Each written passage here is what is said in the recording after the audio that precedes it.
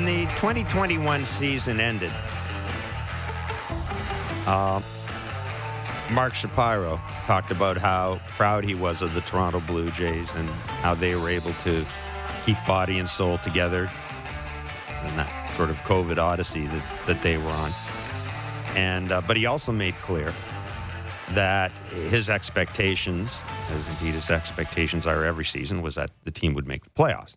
The team fell a win shy of the playoffs last year, and Mark Shapiro was pretty clear that he did not expect to see this team fall a game shy this year as well.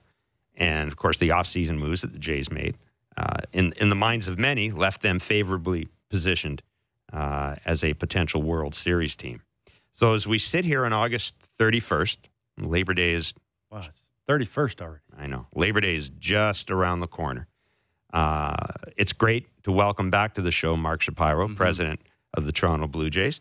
And, Mark, we trust that you're doing well. And I'll just ask you the first question. You set pretty lofty expectations for this team at the end of last year. Are you confident that this team is on the road to reaching those expectations with a month and a bit left? Well, I mean, I think if you had told me we'd be 12 games above 500 and 3 games ahead for a playoff spot, I'd probably say I'd like to be a little better than that, but we're in a good spot. So I think it's an awkward juncture. I wouldn't normally come on with you guys right now, and because it's not time to draw conclusions. It's time to kind of understand where we are. It's been an up and down season, certainly, one that's one of the more strange ones that I've, observed. But at the same time, I know, again, having the privilege to have a front row seat, you couldn't have a group of guys that care more, work harder, or are better teammates and have talent. So that's, normally I would say you put all those things together and you've got a heck of an opportunity to play in postseason. Now for me, it's finishing strong and really ensuring that we're playing our best baseball heading into the playoffs, because I think whether it's the Braves last year or many other historical examples, if we're playing our best baseball and we get in the playoffs, anything can happen. You called it one of the strangest years you've been part of. What's been the strangest part of it? I don't know, just that that all those conditions are there, and yet it's been, there's been some challenging periods where we haven't played well. Again, I think I don't want to write the last chapter of the book, and I think that's premature, but probably just that. Since having that front row seat, since John Snyder has taken over, how have you seen that he's done, and how's it been going with him?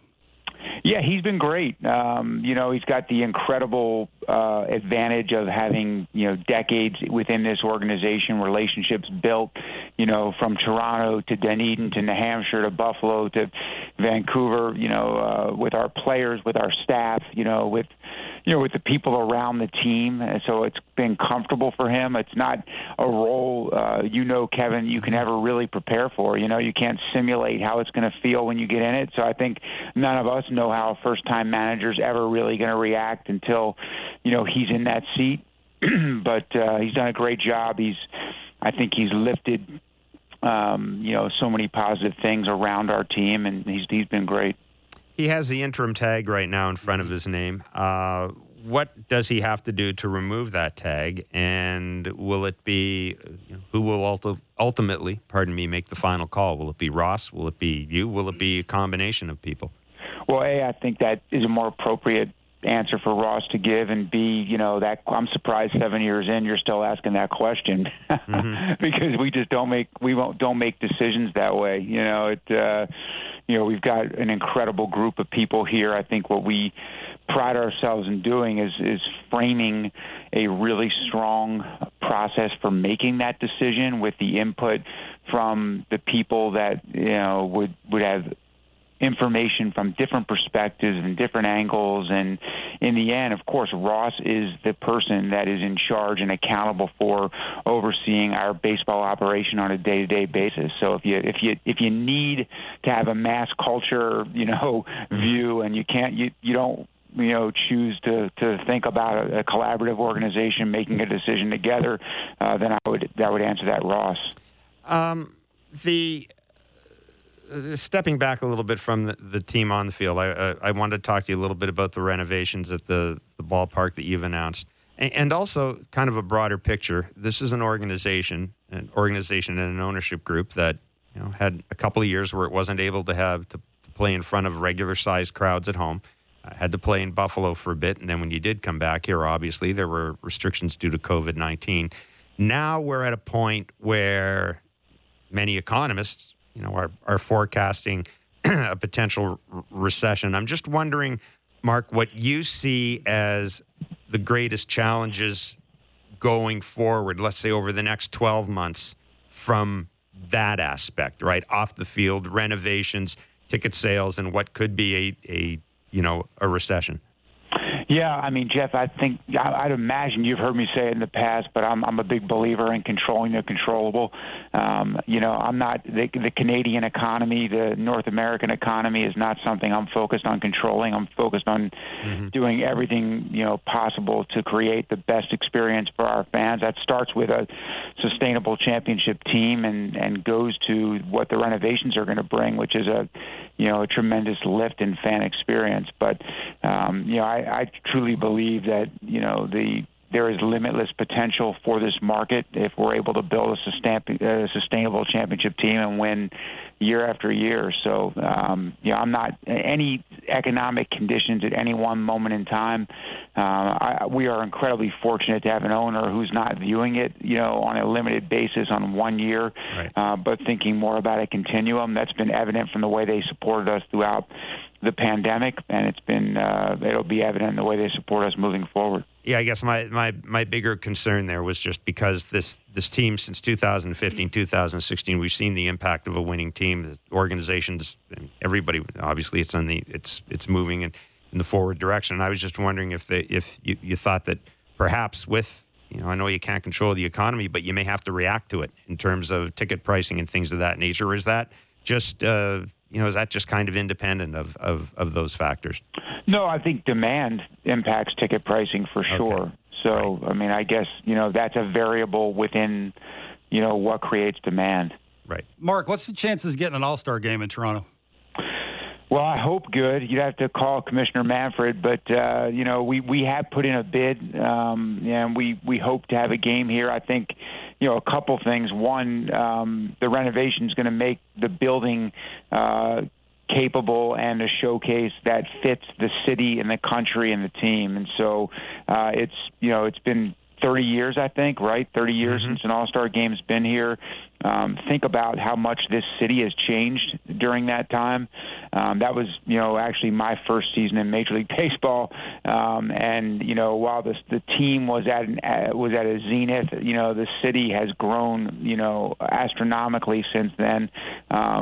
There's so much to show off. There's so much to showcase. I can't imagine a better showcase for Major League Baseball than to, have the Midsummer Classic, in Toronto. Mark, I know you mentioned that Ross is the guy that you go to judge players and how their seasons went, but you have been around a lot of young players, with Bo and Vladdy. I just wonder how you would judge their season with all the information and what they're trying to go through and where they're trying to go. Is it underperforming? Is it analytics? Is it too much information? How do you judge young players this time of the season?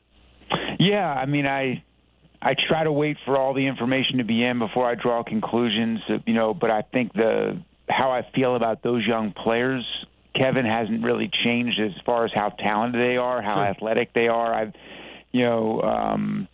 But there is a maturation process, and I think I've said this to you guys before. I know it. You talk about the decades of baseball I've watched, and development is not linear. It's not that steady line up, and that's the beauty of young players is you often have the upside of incredible performances, but, you also get some downside with that. But what you hope is that over time, that they're having a very gradual line up, if you connect the dots from those ups and downs. So, whereas like if you have a 32-year-old guy like George Springer, it's, you may not quite have the upside, of a season that shocks you, but you're pretty sure what you're going to get from him. And when he's been on the field, that's exactly what we've gotten from him.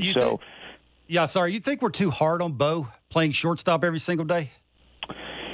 I mean, I think no one's as hard on Bo as Bo is on himself. That's the answer I can give, and that's probably one of the things that he's going to have to figure out how to, handle over a career, is that he's so driven to be an elite player. He's so driven to be great that he's never satisfied with his effort. He's never satisfied with the outcomes. Just to me, that athleticism, his knowledge and love of the game, and that drive are a good bet over time. But, I would say, he probably wants to be better, but I'm not sure he'll ever not want to be better than what he is. Mark, I'm sure you know that every time a contract such as Julio Rodriguez's is announced, or any time the Braves do anything with one of their young guys, I mean, a lot of us in the media, and also, frankly, a lot of fans, look at Vladdy and look at Bo, and Vladdy in particular, and say, okay, when did the Jays pony up and give these guys a multi-year contract? And I'm wondering, what, Vladdy's after this year going to be 3 years away from free agency? Is there a point where the ship kind of leaves the port when it comes to that, and it's almost more difficult to get a contract done with a guy? Or is that just sort of make-believe fantasy general manager talk? No, I mean, there is probably a point when you get closer to free agency that a player wants to test free agency, but I still think even if it gets to that point, it's not a player that we can't sign if we're willing to pay whatever the market price is. I think the one thing that might get left out of the public discourse is it's not a unilateral decision. We're not making a decision to sign any individual player long term. It's a relationship between a player and the organization, and it's ultimately about sharing risk. You look for the sweet spot where a player is comfortable giving up some of the upside of reaching a free agent market, and the club is comfortable guaranteeing, through ups and downs, injuries, everything else. And both sides are taking on some risk in doing that. And you try to find that middle ground where both are comfortable with the risk that they're taking. A player, like a Jose Ramirez, for example, says, what I've got in Cleveland is, makes me happy. I don't need anything more. I know I might be able to get more, probably could get more. The Cleveland Guardians say we're going to stretch to pay a player that much, even though it's hard for us to do in this market and with that payroll, because it's a special player and we believe in him and we want him to represent, everything we're about as an organization. They both give up something because that certainty within the smaller payroll is tough for the Guardians to do. And, Jose gives up, finding out what he could have gotten if he had gone to free agency. So that's an example from another team's player. I don't, that's already done and complete. I don't have to, guess, but I'm not going to, talk about our guys individually, except to tell you the same thing we've said all along. We've already had those conversations. We will continue at the appropriate time to have them again, and we'll keep looking for that sweet spot where we both feel good about the risk that we're taking on.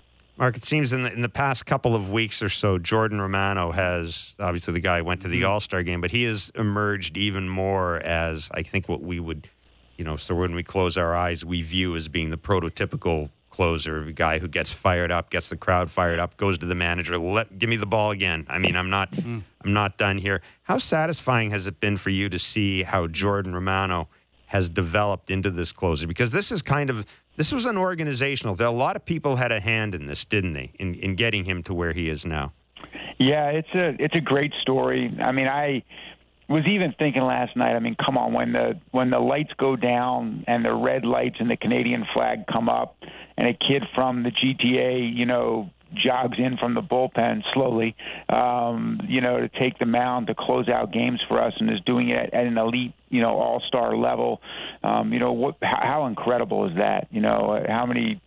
How cool is that for the city and, for the country to have the pride of one of the most important players on our team that was, raised in this, in this area and grew up being a fan of the team he's pitching for, which is kind of what every one of us and every kid dreams about. We all dream about playing for the team that we grew up watching. So, but I think what makes him special beyond his stuff, which is really, really good, but that's not what makes him special. It's the ability to handle blown saves. I've always said, what makes the elite closer special is not saving games, it's handling the blown save. And, he's had some tough moments this year, some tough stretches this year, and it's the guy, the teammate, the person, the pitcher, the competitor that comes out the next day with the same determination, the same confidence, is not scarred by those moments, just accepts them and moves forward. So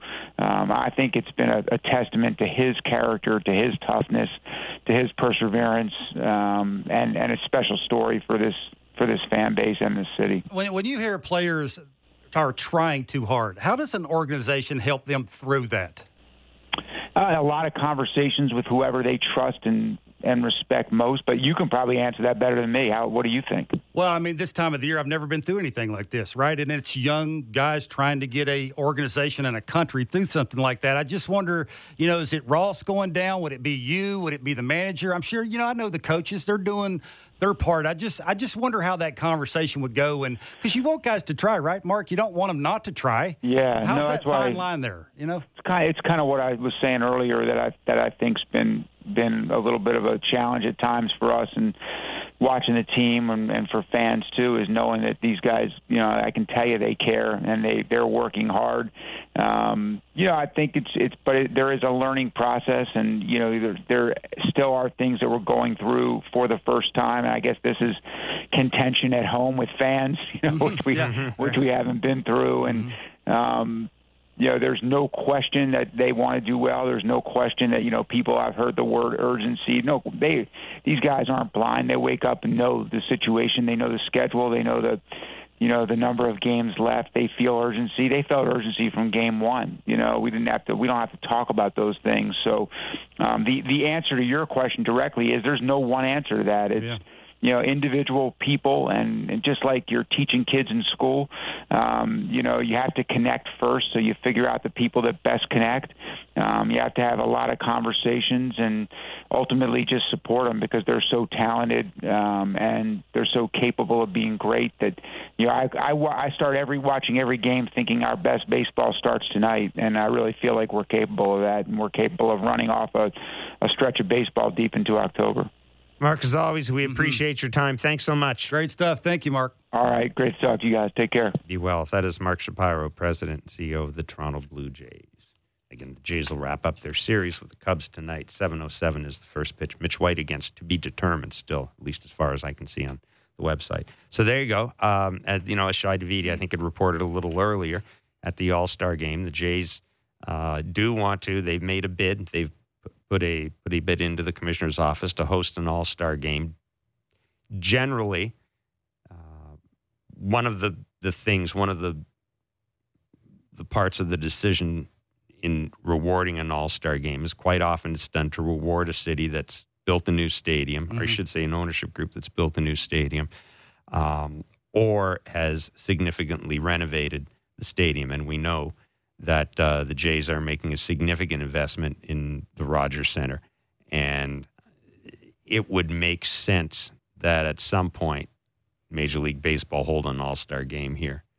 And it would be cool if they could do it at a time when Vladdy is still with the Blue Jays and representing the Blue Jays in the all-star game. That would help. Takeaways from Mark's comments. I mean, it's interesting. You get I like the way Mark described it as a strange season. Buck and Buck's talked about this. You look at the offensive numbers. There's a lot of stuff that doesn't add up right now. You look at this team and you go, yeah, they should be farther ahead than they are right now. And yeah, strange is probably that's the right way to put it. I think there's something to that trying too hard. That's why I asked him to that last question there. Is there some analytic thing that you can, I don't know, I may be overthinking that because there is trying too hard when it comes to expanding. Is it just experience? It's being there and done it before numerous times. That will keep you from trying too hard. And I just don't know if there's a right answer to it. And for me, you see too much of it. See, well, there's different. Last year it was Bo that said we want to carry trophies across the field. There were expectations in this team last year. No question. But not there was more margin for error, I guess, with expectations last year than this year. It was, if you had told people at the start of last year the Jays would miss the playoffs by one game, you go, boy, that would be tough, but you could see that happening. Mm-hmm. If you had said at the start of this year the Jays would miss the playoffs by one game, no way would any, People get fired. People would get fired if you said that. So I think that is where the weight of expectations come. And Mark did make an interesting point. We do forget that in terms of baseball age, not just chronological age, but there are guys like Bo and guys like Vladdy, and to a certain degree, Lourdes Gurriel Jr., they're going through stuff for the first time. They're going through, and this is not making excuses. I'm just telling you it's a fact. They're going through lots of games in front of big crowds with the expectation to win. Last year, they weren't going to get booed. No one was going to boo anybody in the Blue Jays last year because everybody was just happy to have the boys back in town. Sure. And we're finally getting out of this COVID nonsense, and we're going to go to a baseball game. And, boy, this is great. And it makes you feel good about everything that these guys are back here. No one last year. There was nothing they could have done last year that would have got them booed. Nothing. Mm-hmm. This year, it's different because there's expectations. And there's a lot of pressure on two guys, the dude playing short and the dude playing first. There's no pressure on George Springer. I mean, he's already been paid. There's no pressure on him. There might be pressure on Teoscar, but the two big main pressures are on the guy standing at first and the guy standing at short. And when they don't perform at the level that everybody thinks they should, what exactly is it? And how do you get the fullest out of those two guys down the stretch to get, because they've been trying. They've moved Bo all over the lineup. They're trying to get him comfortable and sort of forgotten. People desperately. So I think part of the feeling too. I think part of the criticisms. People desperately want these two young players to have success in Toronto. They desperately want that. They do not want a Matthews-Marner situation where the team is losing in the first round of the playoffs. They want these young players, guys they've heard about for a long time. They want them to have success. There's a real yearning to see this team have success because this is different than 2015 and 2016. These guys aren't going anywhere. Right? The 2015-2016 Jays, they had a bunch of guys that were on their last legs. Let's face it. And there were a bunch of guys that were, wrapping it up and gum and binder twine and tape and going on playing. They had a bunch of guys who were near the end of their career. Sure. It's different this time. And fans recognize that. Mm-hmm. Fans see that this is the team you can grow with. And that's great, and that's fun, and it's nice buying a jersey knowing that the dude's going to be around for 4 or 5 years. But there's also a flip side of that, and the flip side is this desire to see these guys do well, and sometimes that manifests itself with fans booing the moment. It's something that kind of the fans and the Jays players are going to have to get. We're going to have to get used to. This is a different Jays team than other successful Jays teams. It really is. What was your takeaway with John? The answer that he gave with John, and then I understand the Ross Atkins, and it's his up to him on whether. Yeah, I don't know. What do you take from that?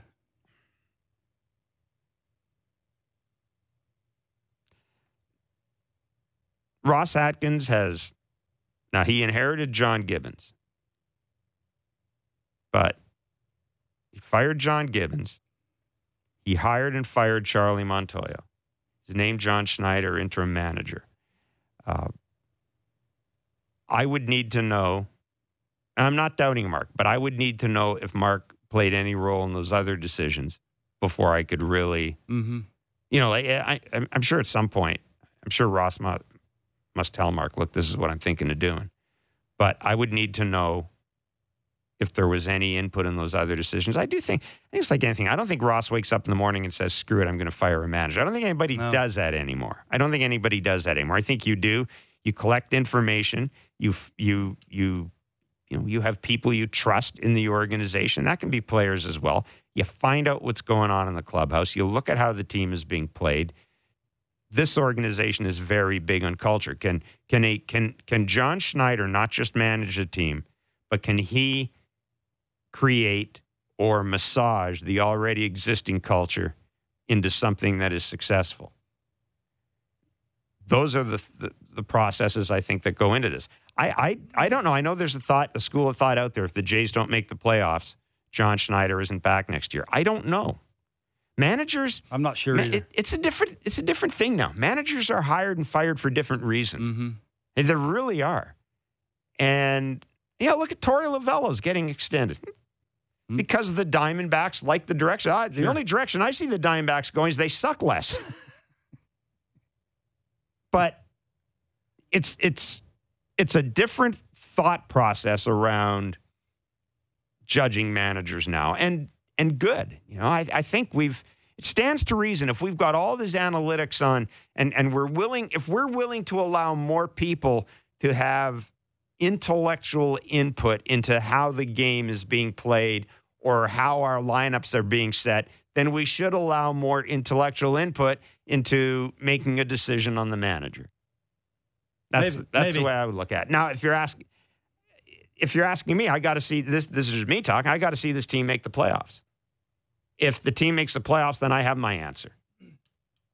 If the team doesn't make the playoffs, then I got to take a step back. That's just me. I'm not saying that's what the Jays are doing. If the team doesn't make the playoffs, I think I got to take a step back because this isn't about development now. This is about getting to the playoffs. Mm-hmm. And, John took over at a soft part of the schedule. We can argue about what the Jays did or didn't do at the trade deadline. It probably wasn't as sexy as we wanted it to be, but the bullpen's been better since Anthony Bass is here. Yep. There's a lot that goes into it. There really is. But I keep getting back to, if John Schneider isn't back, then Ross Atkins would be bringing in his fourth manager. Yeah, we'll see. I think it's about winning.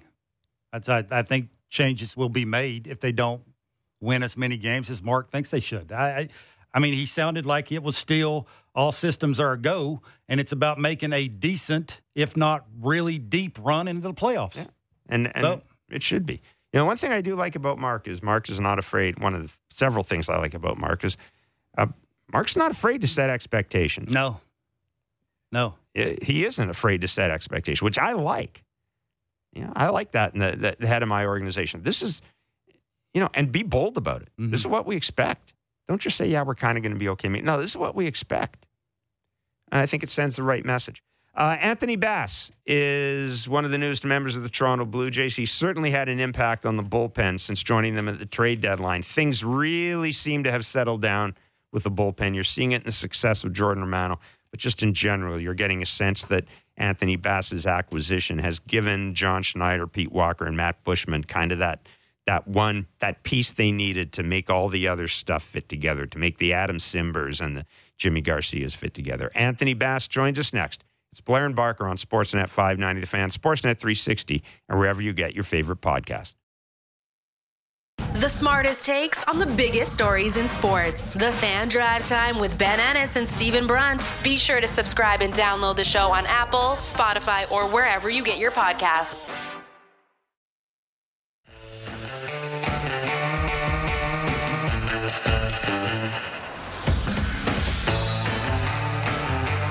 .707 is the first pitch tonight as the Jays wrap up their 3-game series with the Cubs at the Rogers Center.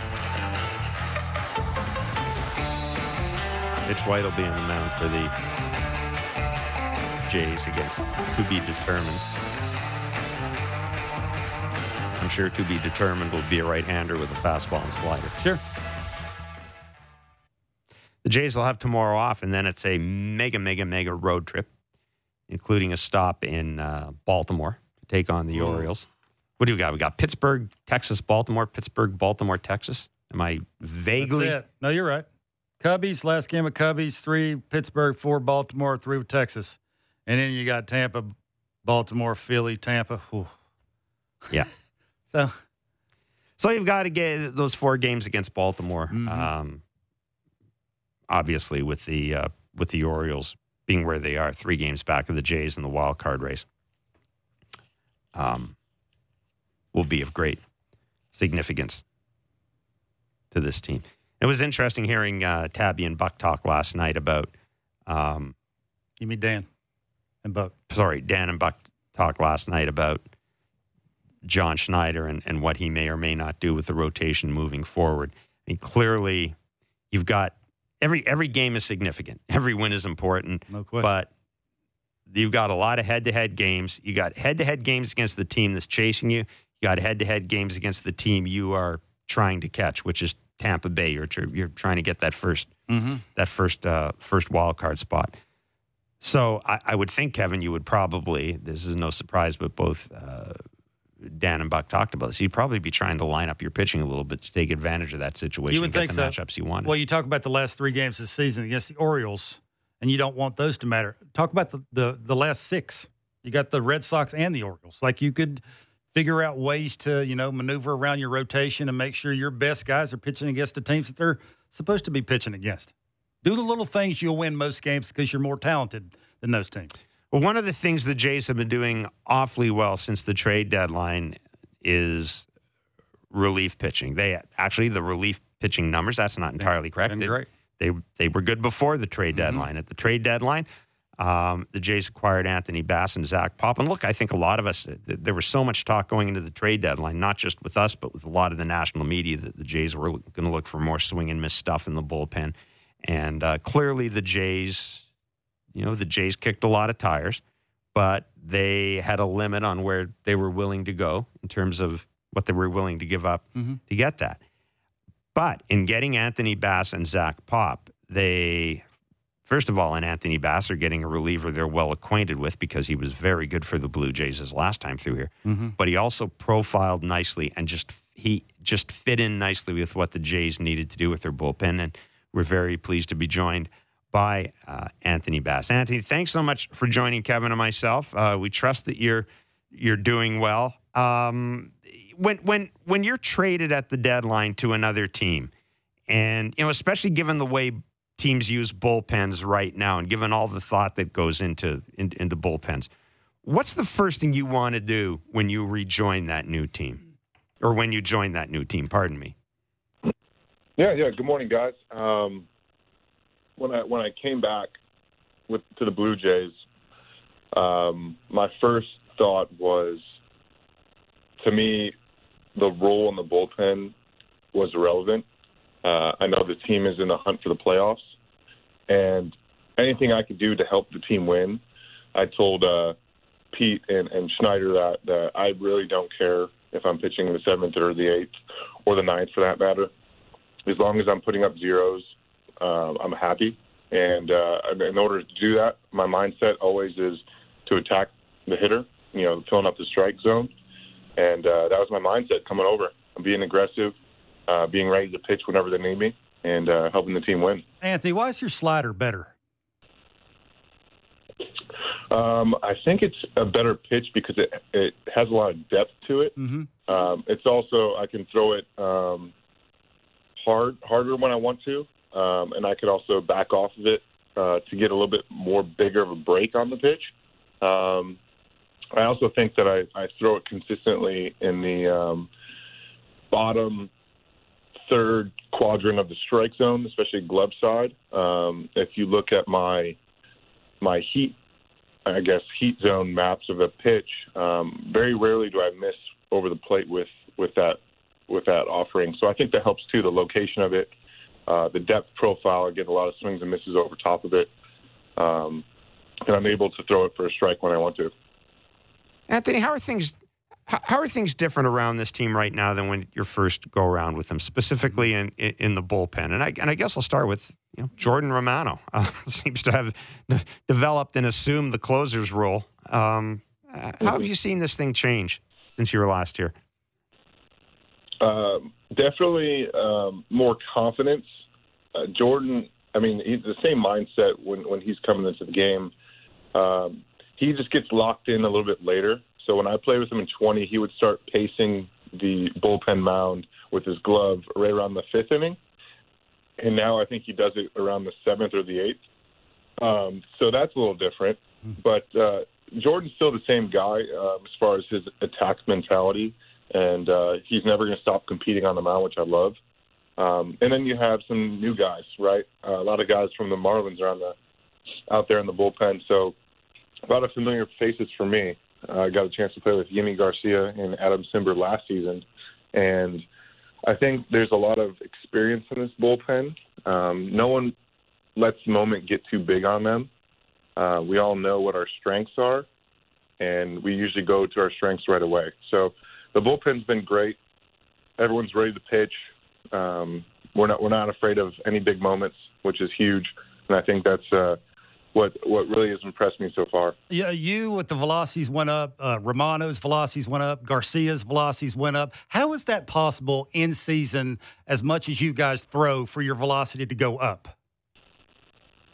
That's a good question. I've seen that quite a bit. I think as the season progresses, your arm kind of opens up a little bit more. You get a little bit more layback in your shoulder, and I think when that happens, I think you tap into a little bit more velocity. I see it quite a bit, even in myself. There's always like points in the year where I'm throwing harder than other points, and then there's also points where you kind of go through a little dead arm too. So it's good to see everyone maintaining their velocity this late in the year, and obviously it shows that we're taking good care of our bodies and ready to make this playoff run.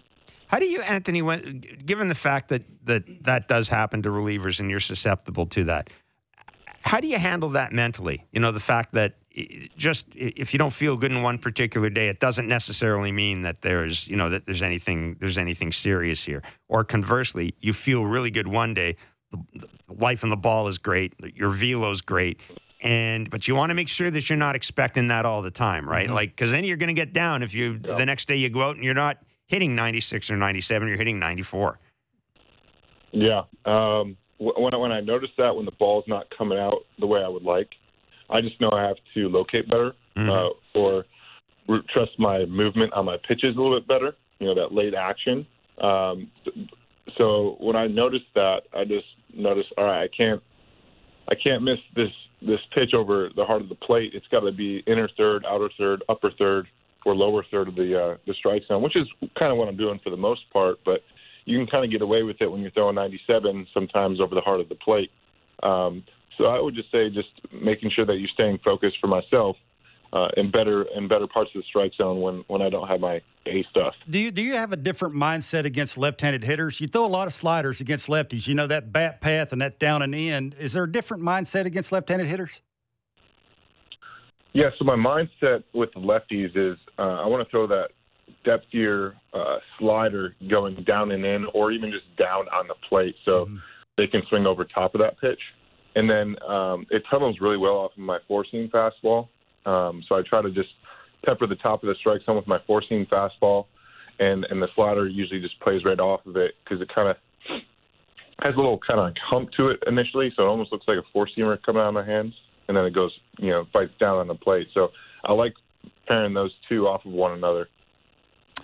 Anthony, really good of you to join us today. Thanks so much. Thank you so much. Good luck. Thank you, guys. Yeah, be well. Stay healthy. That is Anthony Bass of the Toronto Blue Jays. Interesting. It is.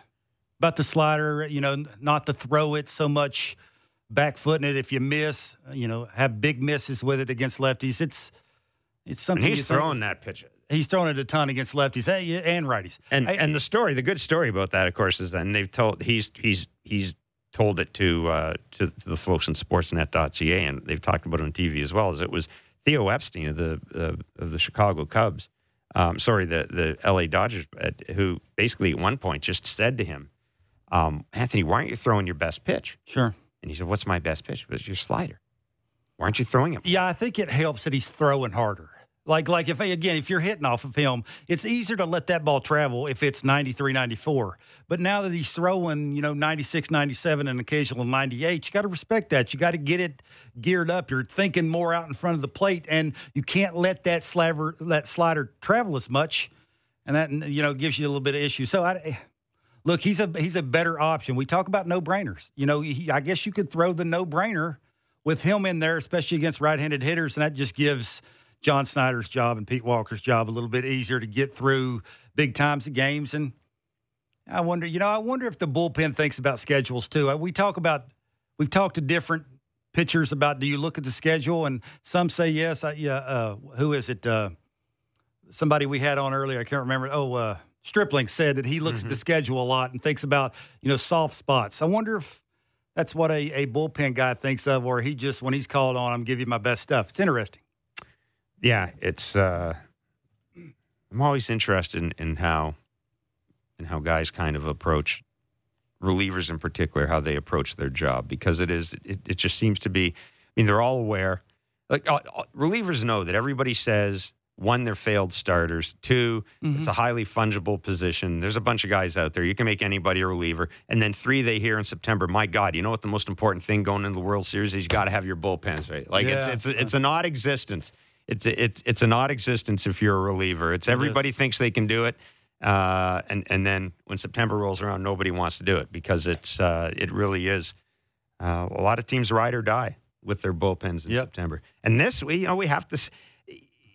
We talked about how the offensive numbers, some of the offensive numbers didn't equate with what we were seeing from the Blue Jays. The bullpen has been good for a while now, and it's not just us, right? It's a lot of people. They look at, there's not enough swing and miss stuff. They're not missing enough barrels out, but the bullpen's still been good. Yeah, but there's still not enough swing and miss stuff. Yeah, but the bullpen's still been good. So maybe in being comfortable, maybe this is just a matter of being comfortable with Jordan Romano. We're now being comfortable with this bullpen. And again, I get back to Anthony Bass and how that, having him has just created that nice little sort of bubble in the bullpen. Now I don't need to see Adam Simber 5 days in a row. Sure. Right now, Jimmy Garcia has been great. Exactly. It helps a lot. It really does. Sure does. And I part of me wonders if we're not seeing with that Anthony Bass something of what we may have seen with Clay Holmes last year when New York picked him up in that deal with Pittsburgh. Nobody, who the hell's Clay Holmes? Now, I'm not saying that Anthony Bass is going to be good enough to go on and maybe go to the All-Star game as a closer or be a closer next year, but who knows? He does have that devastating pitch. He's healthy, takes the ball every day, and he's got some velo now. Yeah. As I said, between him and Zach Pop, Zach Pop is going to be one of the most intriguing stories to me coming into spring training. Sure. And you've talked to people in the organization. They think they got something there. Yeah, they needs a secondary pitch. I think that's what he needs. If he gets that, he throws hard enough to give you some stuff, I think. He can surely help. Yeah. It's that time of the show, Barker's Back Leg Bits, where we solicit questions, thoughts for Kevin Barker. You can DM me. SN Jeff Blair is my Twitter handle. 590-590 is a text line. If you've got any thoughts, you can send that along. Mercifully today, there's no question about the home run jacket. Nice. Nathan asks, with the Major League Baseball schedule next year having more interleague games, will this benefit hitters or pitchers more? I would assume it would be pitchers since they don't have to face divisional teams as often, thanks. I mean, this gets back to the whole thing Buck always talks about. We got a ton of video on these guys, on pitchers, but there really is something to be said for seeing them in person. I don't know how I feel about. How do you feel about the schedule?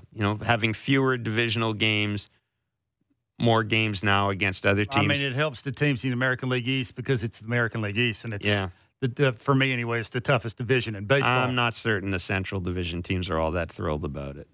Probably not. So you can look at it on both ends. I think as you look at the Blue Jays, I think it's very hard for them just to go up and look fastball and swing at fastball. They have to have all this information and guess breaking ball, and so I think it'll be hard for those guys. But does it benefit one side or the other? Yeah, I'm not real sure. We'll just have to wait and see. I think it'll be fun for fans. If you want to see all the teams, at least you're going to get to do that. Yeah, I don't know. Travel may be tougher, but I don't know how I feel about it. I mean, I think ultimately we're going to. We had this conversation with Passon, right? I think ultimately where this is going is we are going to see a realignment at some point once the commissioner's office figures out what the hell's going on with Oakland and Tampa. And I do think we'll get a resolution to those two situations in the next couple of years, because I really do think the rubber's about to meet the road when it comes to both those teams. Mm-hmm. And I think when that happens, we're going to see realignment, and maybe you get expansion, and maybe you end up with 4 divisions of 8 teams. I don't know. Do we still need a National American League, though?